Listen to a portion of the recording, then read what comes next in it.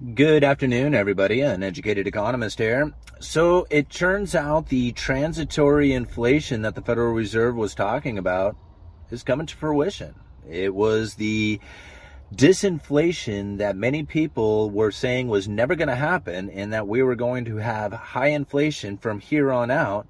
But yet we are seeing the prices not going up at the pace that they once were. Does that make sense? That's the disinflation.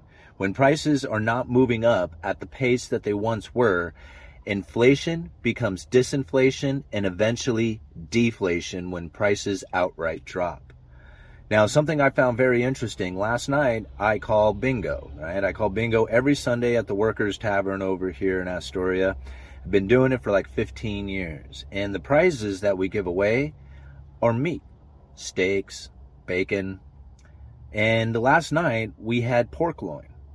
A pork loin that weighed, I believe it was 6 pounds. And the price tag on this pork loin was $30. But it was on sale for $6. $6 for this huge pork loin. Now, granted, the pull date on it was pretty quick, and I would assume that there was probably a need to get rid of this meat because of that. But still, the pork loin itself was good. It was expensive originally and has been discounted an extreme amount, like extremely low. Now, I'm finding all over the place where people are talking about discounted furniture, discounted TVs, discounted everything that's out there. I look at all the commodities. All the commodities are off their all-time highs. Nothing is achieving its all-time highs. Precious metals are going to be a little bit different story going into the future. But as of right now, they are still under their all-time highs, and silver is still under 50% of its all-time high. So the inflation scenario that everybody was anticipating, that everybody was expecting, and everybody was conditioning their life for, really isn't happening. And the bigger problem that we're going to find coming into the future is going to be deflation. Now, you have to understand why it is that the prices have moved. Because the prices are really the symptom of inflation. Inflation is the expansion of money and credit. So when the banking system is flush with cash and ready to push that out, there is not a lot of demand for money, and the interest rates drop dramatically. This is really interesting to think about. When there's not a lot of demand for money, the interest rates drop. Interest rates are the price tag of money. So when there's a high demand for money, the interest rates will rise. And right now, there is a high demand for money. Why? Because everybody has taken out a lot of debt. The whole idea that during the inflation scare is that you want to take out as much debt as possible so that you can eat that debt away with deflated dollars or inflated dollars. How should I say it? The strength of the dollar loses its purchasing power. It takes ever more amounts of dollars to pay for the goods and services, but your debt burden stays the same and you're able to pay off that debt with cheaper dollars. That's what everybody thought, that all these dollars were going to be super easy to get and they were going to be able to pay off their debts. Now what's happening is that it's quite the opposite, and that we're finding that the dollar is strengthening.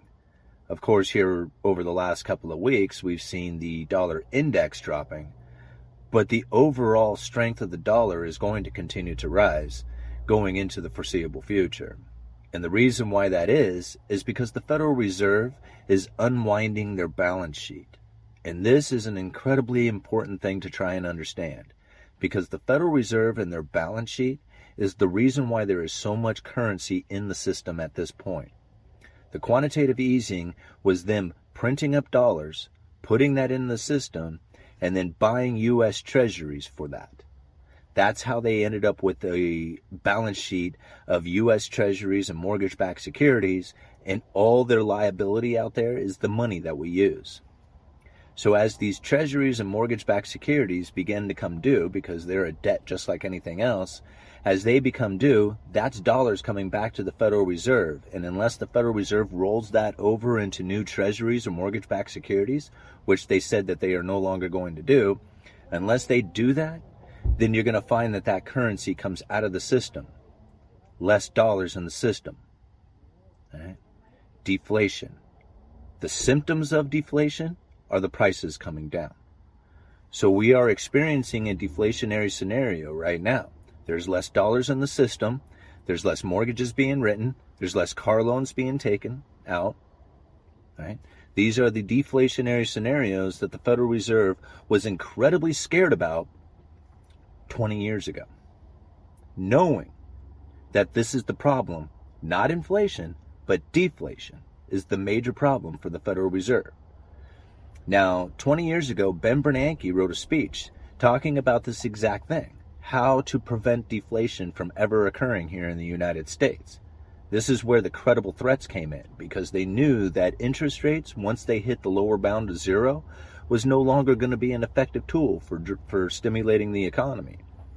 And even John Williams said that back in 2018 in the Federal Reserve speech, Monetary Policy for a Low Neutral Interest Rate World.